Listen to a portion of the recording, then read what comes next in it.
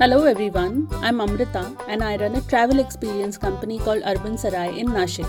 And welcome to Women Who Speak Heritage podcast. In the summer of 2020, as the entire world was under lockdown, I brewed some tea, sat in front of my phone, and met some incredible women every day at 4 pm through Instagram live sessions. We discussed heritage recipes, ancient monuments, the magical drinks gods loved, Peshwa era fabrics, Art Deco architecture, and much more. These chats range from some very personal stories to solid professional advice for a creative entrepreneur. In this session, I'm talking to Smita Babar, an architect, urban conservationist, a researcher, and a solo traveler. We talk about her passion projects, her love for the city of Kolhapur, and all about her solo travels. So, here we go. I actually got to know about you through your Instagram handle. So, when you know somebody through their social media, there is a personality, you first imagine. First, you only see pictures and then you imagine how this person would be. You are exactly like I had imagined you. And I love your Instagram handle, let me tell you that. So then I went back and we actually have a conversation and I got to know that you're from the same school. But your first introduction was through your Instagram handle. Okay, so first of all, I should tell you that I also love your work. I'm really thankful that you appreciate my work. So it's a huge compliment for me. So, Smita, welcome to Instagram live sessions. And I'm so glad that you could talk to us and share your journey. My journey starts with a town called Eklara Colony. Since I was a child, all my early life I've stayed in Eklara Colony, which is near Nashik. It's on the outskirts of Nashik city. If you see the fabric of Eklara Colony, it's just similar buildings. There's a thermal power station, and then around it there is a colony where the people who work there live. My mother used to work there, so we used to live there, and all the buildings were similar, and there was no identity to that, no character to that area at all, no historicity and nothing. When I came to Kolhapur city, we shifted to Kolhapur when I was 16. When I saw Kolhapur, I've been visiting Kolhapur all my life. We used to go there often. When I shifted there finally, and I started my studies in architecture, Bachelor of Architecture, I started looking at Kolhapur as as a beautiful city.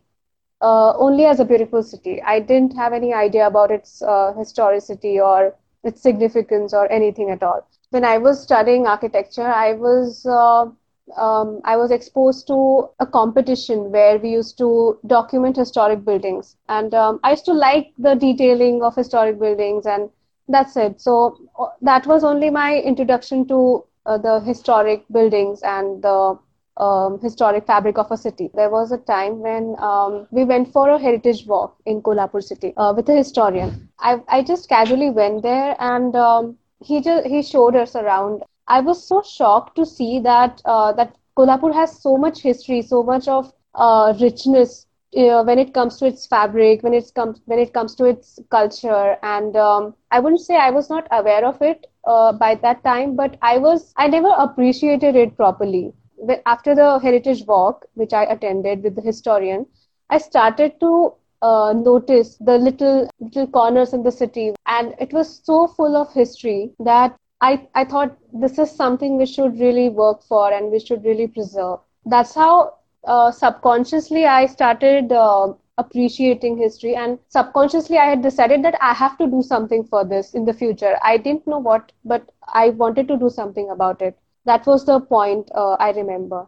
Kolhapur is again a princely state. Kolhapur's prince, who was Shahu Maharaj, who is a renowned social reformer also. He did a lot of work regarding when it comes to crafts and arts, all kinds of arts, maybe painting, performing arts, sculptures, or theater, everything. So because of him, and because of he used to patronize all these art forms. So because of that, there was a rich culture already very vibrant in this city in Kolhapur, and I started getting attracted to that. And the main reason behind my attraction towards that also should be the fact that I was exposed to various types of arts since my childhood, because my father he was a painter. He used to play all instruments. He used to take me around to all kinds of classical singing classes, harmonium classes, and all those things. And I was learning it from a very small age. I also was learning Kathak because of all these things, and because of all this exposure, that instinct to see art, to follow art, or to learn, to keep learning it, because there's no end to it. You can just learn all these art forms for years and years. It started getting stronger, I think. At that point, did you know anything about urban conservation, that something like that exists? Not at all. I didn't know anything about urban conservation. When I finished my architecture studies, I was doing the general architectural practice at some architectural firms. But then I had this urge from inside that I have to do something more in life. The journey of my introspection started over there, I'd say. So I was thinking, what should I do ahead in life? That's when I came to know about heritage conservation field. And then when I was searching for institutes all around the world which are related to this field, I came to know that in Mumbai there is this institute which deals with urban conservation studies. I was so intrigued to see that term, urban conservation, because I had never heard of it before. And I thought it's amazing that you get to conserve something, and that too at a city level. Not only it is not related to only buildings. So that was the most fascinating thing for me, and that's why I chose the institute in Mumbai. And after that, I worked in Mumbai for a couple of years with an institution called Urban Design Research Institute, and also I worked on Art Deco buildings a bit. And basically, I'm a researcher. And now I'm in Delhi. I'm working at Indian National Trust for Art and Cultural Heritage, which is INTAC, which is known as INTAC. Okay, so what is urban conservation, and what do you exactly do when you say that you're an urban conservationist? Is it just a fancy term? Yeah, you can say that also, because in India, actually, if you see, heritage conservation itself is a very new term. We have ASI very active since many years, but when it comes to heritage conservation, it's not that popular. If you look at urban conservation is again a kind of, you can say, another category of it. So by urban conservation, what I mean is looking at heritage through an urban lens, you can say, not only the building level architecture. What urban conservation means is, if I show you a picture of a building, of a modern building, and if I ask you from which city this building is, so would you be able to answer it just by looking at a new modern building? No, not really. Most of the Indian cities have a historic core area, and if you go to maybe Kolkata, maybe Chennai, Delhi, and if you see the pictures of these old areas, you will understand that, oh, this city is this. But nowadays we are totally losing it, and if that building can be in Singapore also, that can be in Mumbai also, in Delhi also. So as an urban conservationist, my role is how the cities should not lose, how we can save the character of the city, the unique identities of the cities. So this is one point. And also, if you start building new buildings in a city, it is a huge environmental impact, which we tend to just ignore very casually. But it is a huge impact if you look at water and everything, the energy and everything. And so that is another thing. And this is also related to sustainability, right? Because sustainability is, if you look at the simple definition of sustainability, that is, so the definition goes like the consumption of the resources today in a way that you are keeping it safe for the next generations also. So this is sustainability, and this thing also comes under urban conservation, that we should be very considerate with our resources. And the next point is about urban conservation is the communities.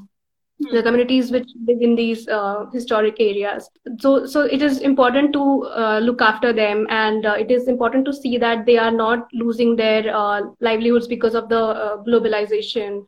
And also, if you say that, there is a trend of migration towards cities. from the villages. Whenever a lot of people come to cities, the infrastructure on this in the cities get a lot pressurized. This is not a good thing for anybody, right? So for these people also who are coming from outside, they also live in very horrible situations because there's no space and it's very expensive for them. And also for the city people that there are a lot of issues involved, but broadly speaking, there are these issues which are addressed by the study of urban conservation. So basically, I do research in these areas. So the question is, it's very fancy to talk about urban conservation, heritage preservation, and how you should preserve your heritage, how it's beautiful, how do people benefit from their heritage? What does your research say? Yeah, the first thing which I want to clear here is whenever we say heritage, we look at it as a monument, a huge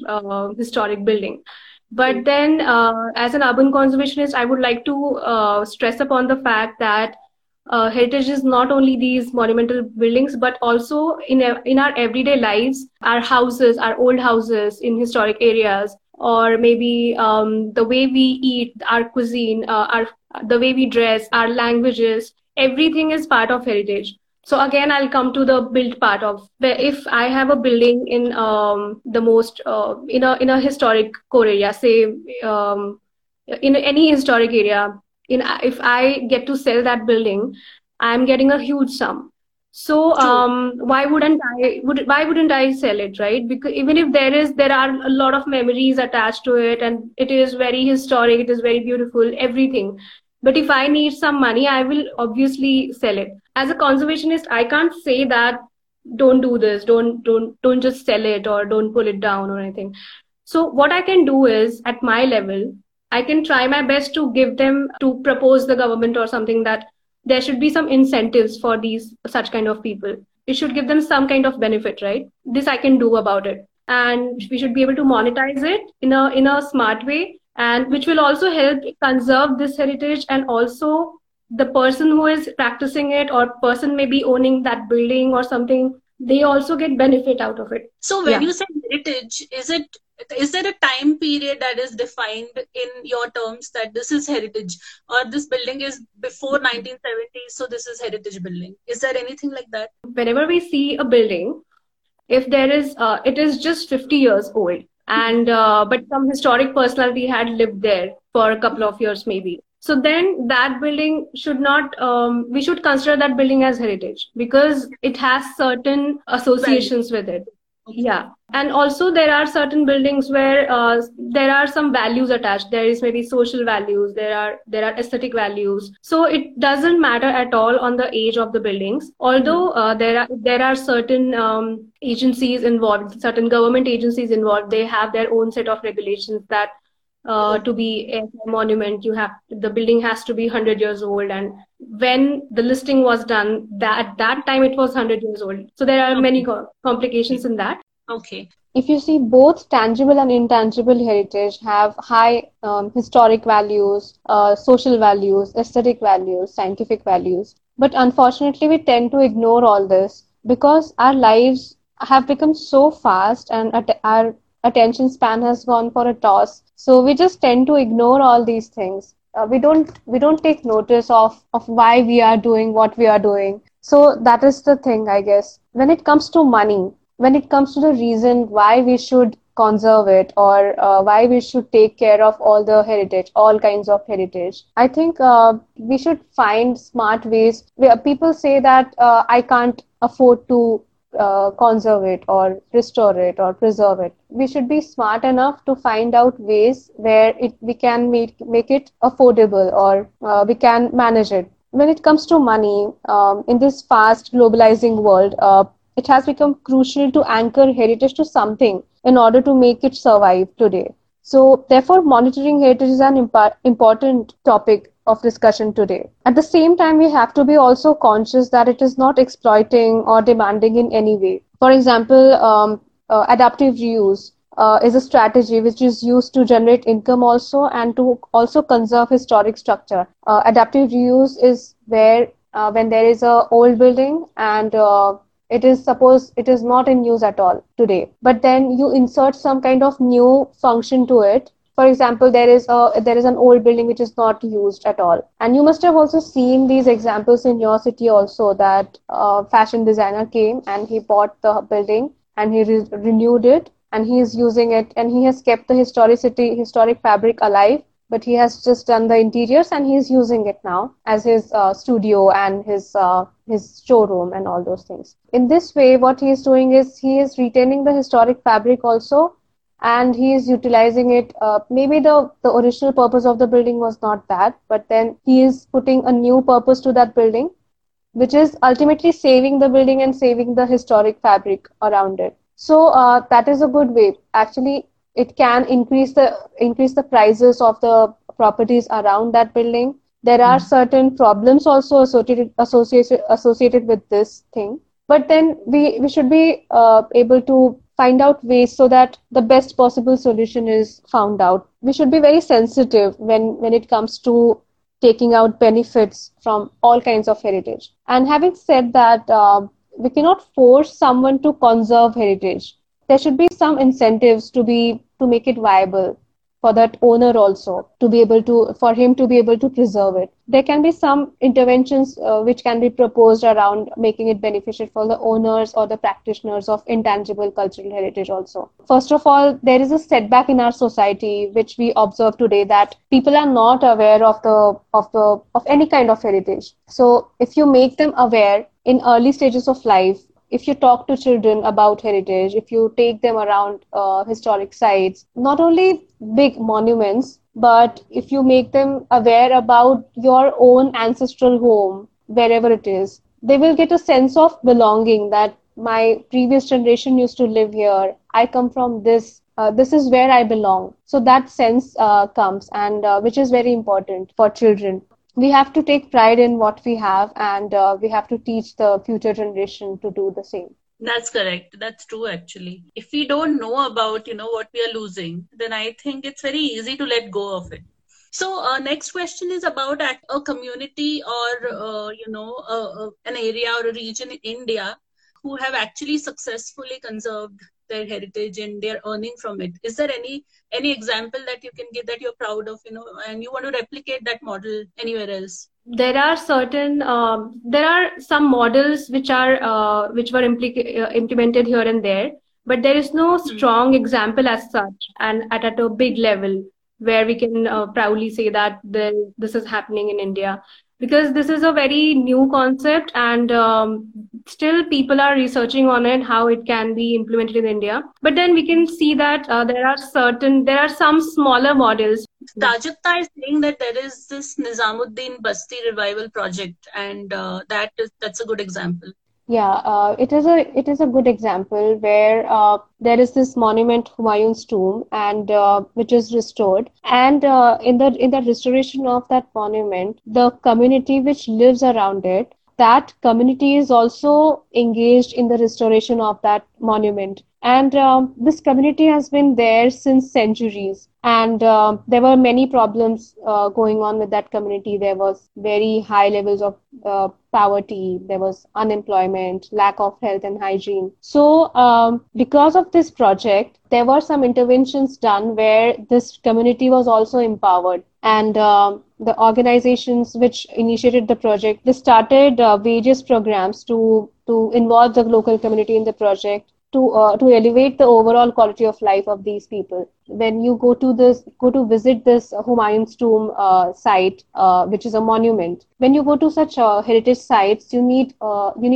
guide to take you around. They have trained people from this Basti, Nizamuddin Basti, to take you around. And these are excellent guides who can take you around and who can give you all kinds of information about the whole project and the whole building complex and everything. And also there is a women's group. These women come together, they cook food, and they cater to various events and all. So the traditional cuisine is also emphasized on, and you also are empowering these women. So these examples are there, but there's a huge need to kind of implement these kind of examples on a bigger scale and in all Indian cities, because we are such a rich country culturally. That's true. But I think this is a very interesting example because when the entire community comes together, I think then only you can preserve something. It's not a job of a single person or a single organization. Everybody That's has to true. come together and do something about it. And of course, benefit through this. So, when it comes to restoration, building restoration, it is very much, we are practicing building restoration nowadays a lot, and a lot of beautiful buildings are being restored all over India, and which is a very positive sign. We are slowly getting aware of it, and even at city level also, the government is also taking some initiatives regarding it. But when it comes to heritage economics aspect of it, when you have to kind of create an economy around it, around the historic fabric in a city, that is somewhere we are lagging behind, I think, in India. So it is also a very completely new concept actually, and there are some efforts being carried out to implement it in some cities in India, but yet we are not there. So, Yeah. I also remember talking to you about Bombay, where you worked a lot, mainly Art Deco buildings of Bombay, which are now actually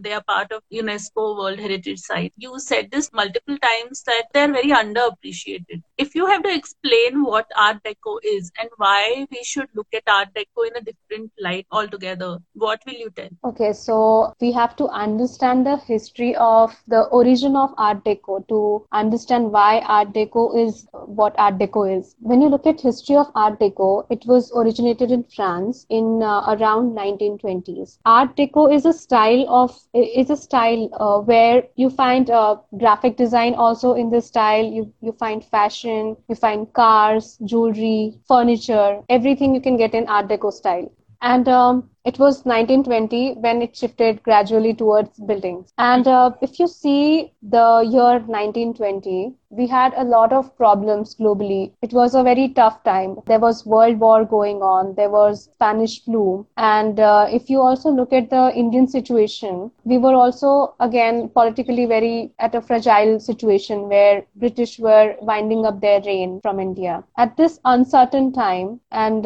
such a period where we were strained economically, the whole world was facing it. At that time, when you have a huge need for building houses, you have to accommodate a huge number of people, and also again you don't have money. What would you do? So at that time, Art Deco shifted to buildings because it was not costly. And at the same time, if you look at the traditional architecture, it was costly and it took time to build it. And at the same time, in foreign countries, this architecture was developing, and which was very simple. But at the same time, it was very chic. Yeah, I mean, it was very fashionable at that time. So it came to the South Mumbai area first. And then, so people started building with Art Deco so that they can build faster. And then if you look at one building carefully, especially in the South Mumbai, and obviously Art Deco is there in almost all Indian cities, because the movie theaters were also built at the same time. It was watching movies in the cinema theater. It was a new concept at that time. So at the same time, movie theaters were built in Art Deco styles. So you will see beautiful examples all over India. If you want to see Art Deco, you have to see some old movie theater in your city. And so if you just look at one building, so I'll give you an example of a building. It is called Sunshine. If you look at the name which is written on the building, the font of that name, and the color scheme of the building, and the grills and everything. So everything shows sun rays, and the color scheme has the shades of sun in it. So this is how the poetics of these building works. So now, if you start reading a bit about it, then if you look at these buildings or any art forms in this style, then you will understand these nuances, and then you'll start appreciating it. And unfortunately, most of our schools don't teach us art appreciation. So this is a problem for us to digest this kind of thing, and that's the reason most of the Art Deco buildings in Mumbai, especially because I studied the buildings in Mumbai, they are razed down because people just don't know, and people understand later that, oh, that was Art Deco building which we razed down. Oh, otherwise we would have just saved it. Smita, I had seen one photo of on your Instagram handle where you took one foreigner lady around for a heritage walk. So you used to do it very often in Bombay? Yeah. I used to do that a lot. And I wanted to mention this point about the UNESCO status of Art Deco precinct in Bombay. So the Art Deco precinct in South Mumbai has got this UNESCO tag, which is very important because the community which lives here in these Art Deco buildings around Marine Drive and especially around Oval Maidan, they are so aware and they take so much pride in their heritage, and they take so much pride in that they live in these buildings that they have created citizen groups. And at one point of time, a few years back, Oval Maidan was in very bad shape, and this group came together and they fought in the court because this Oval Maidan was with government and it was not being taken care of properly. So they fought in the court. Finally, now they themselves are taking care of the Oval Maidan, which is there, and around that these buildings are there, and this community is very much active in taking decisions, and it was very much active during the nomination process of the UNESCO this thing. This is a very good thing, and this is the best example in India where you can see that ideally people should come around and they should do something for their own heritage where they are living, and they should take pride in it. Yeah, that's why I appreciate this a lot. I have spent a lot of time in Mumbai. I have spent a lot of time in this area, but I had no clue about the history and how these buildings were constructed and with what thought they were constructed. And had I known a little about this history, I think I would have definitely appreciated them more, because I used to walk so much. I remember walking there for hours, and just looking at the buildings. But I think it was my bad that I didn't spend any efforts or energy finding out about those buildings. And I remember all the very emotional thoughts that used to come to my mind when I used to walk that area. So I think everybody should take a walk with an architect or a researcher or a very knowledgeable tour guide, I think, just to understand what is around them. I think it's really important. But you know what, the thing is, I'm an architect, but even I was not aware of this history which is associated with Art Deco style or this area. But when I started reading about it, that's why I got to understand it. And I met a few people who were working with these buildings. That's why I understood the importance of this. Otherwise, it is actually very difficult to understand why these buildings are important, and even to appreciate the beauty of these buildings. We are not equipped to do that because in our schools, we were not properly taught how to appreciate art, in any kind of art. So it is just, it is not our fault actually to not notice all these buildings. Before I forget, I want to add one point. Because Art Deco buildings looks very simple. That's why all over Mumbai you will find Art Deco buildings, but they were not appreciated, they were not recognized, and that's why they are being razed down a lot. And we have lost a lot of Art Deco buildings, and because of its simplicity and because of this lack of recognition, it is very sad to lose this kind of fabric, and have you met people who didn't know about all the history, and after they raised the building, then they got to know, and then they were really sad? Has it happened with you? Yeah, I've met few people like this. I met a gentleman who had come for to take a tour with us. When we showed them around, and then at the end he said, okay, so I think my ancestral house in Juhu was also in Art Deco style, and we have considerably changed it just a few years back. If I would have known, I just I would have taken pride in it and I would have shown it to the world that I own an Art Deco bungalow. But then the time has already gone. So it was a very heartbreaking experience, but we were glad that finally he at least knew what Art Deco is. I think not everybody is, only thinking about money. There's nothing wrong thinking about money. In Mumbai, every inch is very precious. But if Yeah. at least if you have a little idea about your past and about your ancestors and who built this and why and how, I think I would say 0.5% of people might consider taking care of it. And Yeah, that's right. Okay, so first of all, I love taking people around and showing them around in whatever city I'm living in. Even I invite my friends over and from other cities, and I show them around. So I think it is very important to weave a story, and you just don't randomly show them around, but you kind of weave a story from where it all began and where we have reached now, so that they understand the whole context. Also, when it comes to showing people around, people from other countries also, it is important to make connections with the world. For example, whenever some event happened in India, in the city you are talking about, at that time, what was happening around the world? What were the important events which happened during at that time, and what is the connection of those events to this? So whenever you talk like that, they also get intrigued and they understand all the connections, and they associate with it. That is also important. And I've had wonderful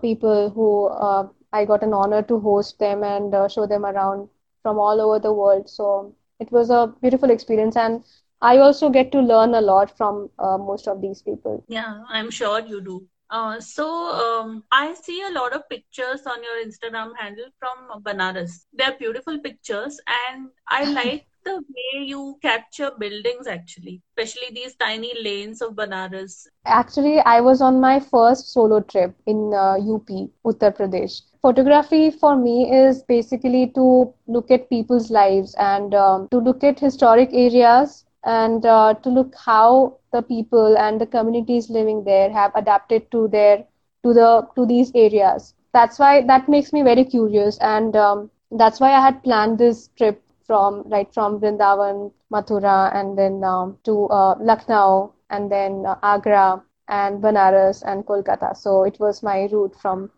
west to east. During that time, I was so excited to go to Banaras because obviously I've heard so much about it. Whenever I go to a new city, I have to spend some time to get familiar with the city. So first of all, it doesn't seem very friendly to you. You get lost and you get frustrated that where are the historic buildings and where can I find them? Where can I find people who are living there since many years, and where can I find the activities which are authentic to these areas? And then after 1 or 2 days, you start getting the idea. So I highly recommend people who want to take the idea of cities properly.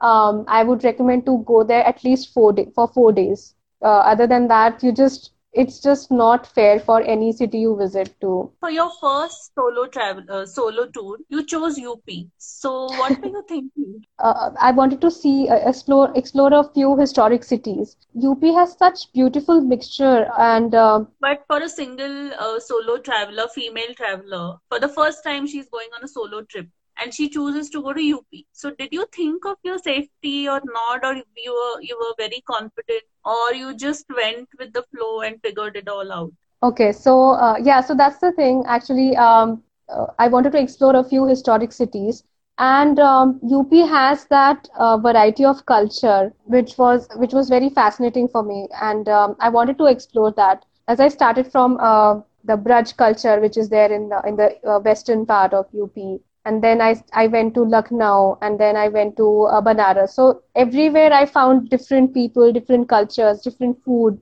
I was very fascinated by that. When it comes to safety, I don't take risks at all whenever I'm on trips. So I was in touch with friends who are from that region, and so my friends also got me in touch with their friends who are from those regions. So everywhere I went, I had somebody to contact, and through friends and friends of friends, those people also were in touch with me, and they also guided me that you should eat this, you should go to that place, and you can stay here. And I didn't feel very insecure because that was a huge support for me.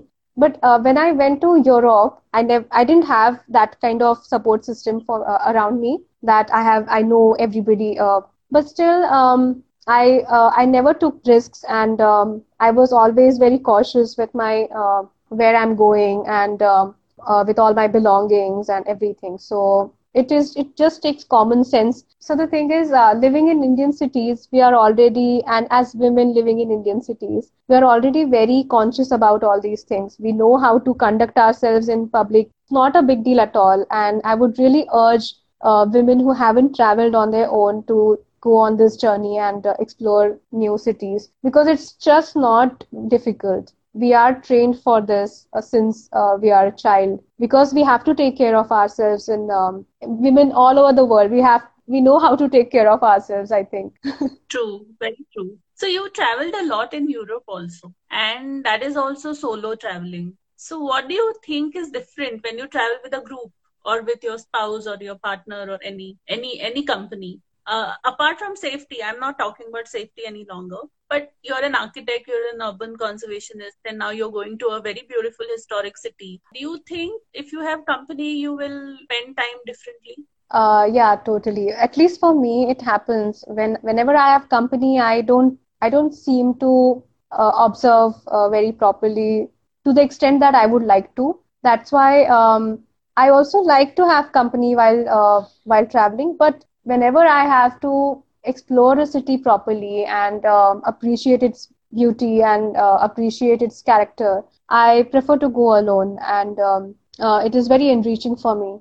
There is a concept called sense of place. Sense of place is the historic character which you see, the whatever you see all around, the old buildings or the temples or whatever it is. Then there are the activities which are taking place around it. How the people are staying in those in historic houses, how they are using the outdoor spaces, and how people are using the areas in and around the temples or the churches or the public places, the plazas. All this comes under activities, and then the third point, which comes under sense of place, is the memories attached to any place. Whenever you go to any historic city, you have certain associations, you have certain stories attached to every corner, you can say. So whenever you have to see a city properly, if you see these three things, I think you understand the city in a much better way.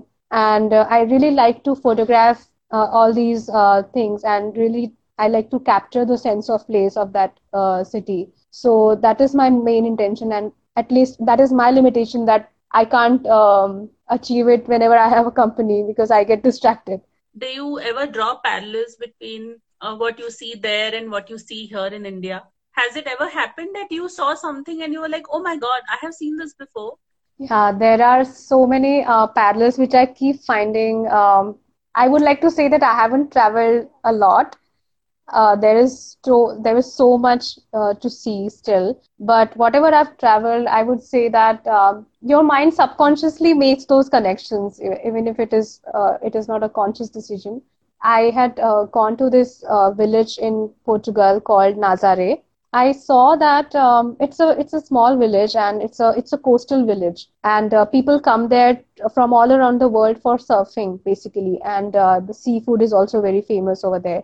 There's one more fascinating thing about Nazaré, because of which I visited it, is the women of Nazaré. So when I entered this town, I on the bus station itself, I saw these women, and the women from that town, especially the old women, they wear 7 layers of skirt.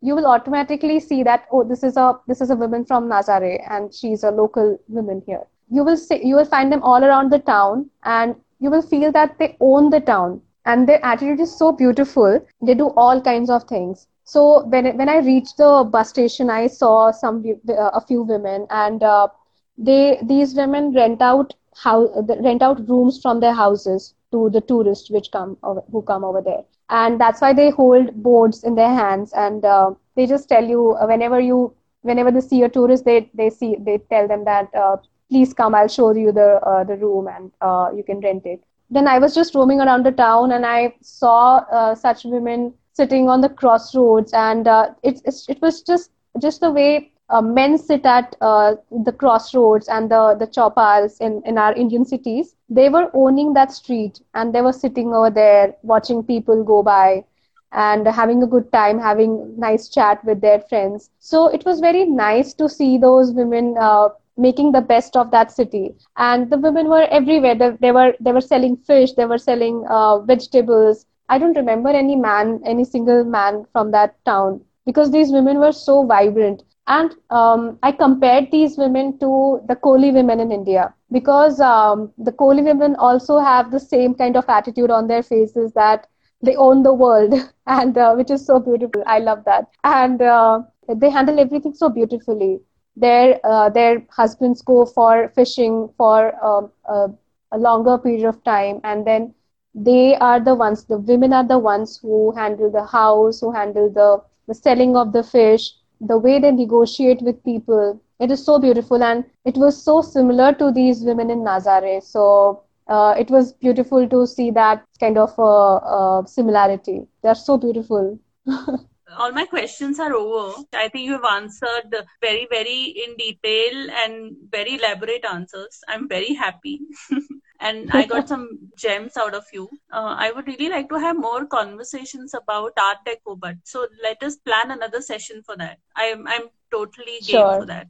Yeah, but I wanted to mention one point where I want people to encourage performing arts and any kind of arts and crafts, basically, but especially performing arts, because nowadays we see that we have so many things to entertain ourselves. On the tip of our fingers, we have Netflix, and we have so many things. Our attention span has also gotten very low. The performing arts, it takes a lot of efforts to practice them and to revive them and to keep the continuation alive. So I would really like to urge people to attend live concerts and theater, and because whenever you attend these, there is a certain energy to it, which you won't get from sitting at home watching Netflix or even going to the movie theater. You won't get it.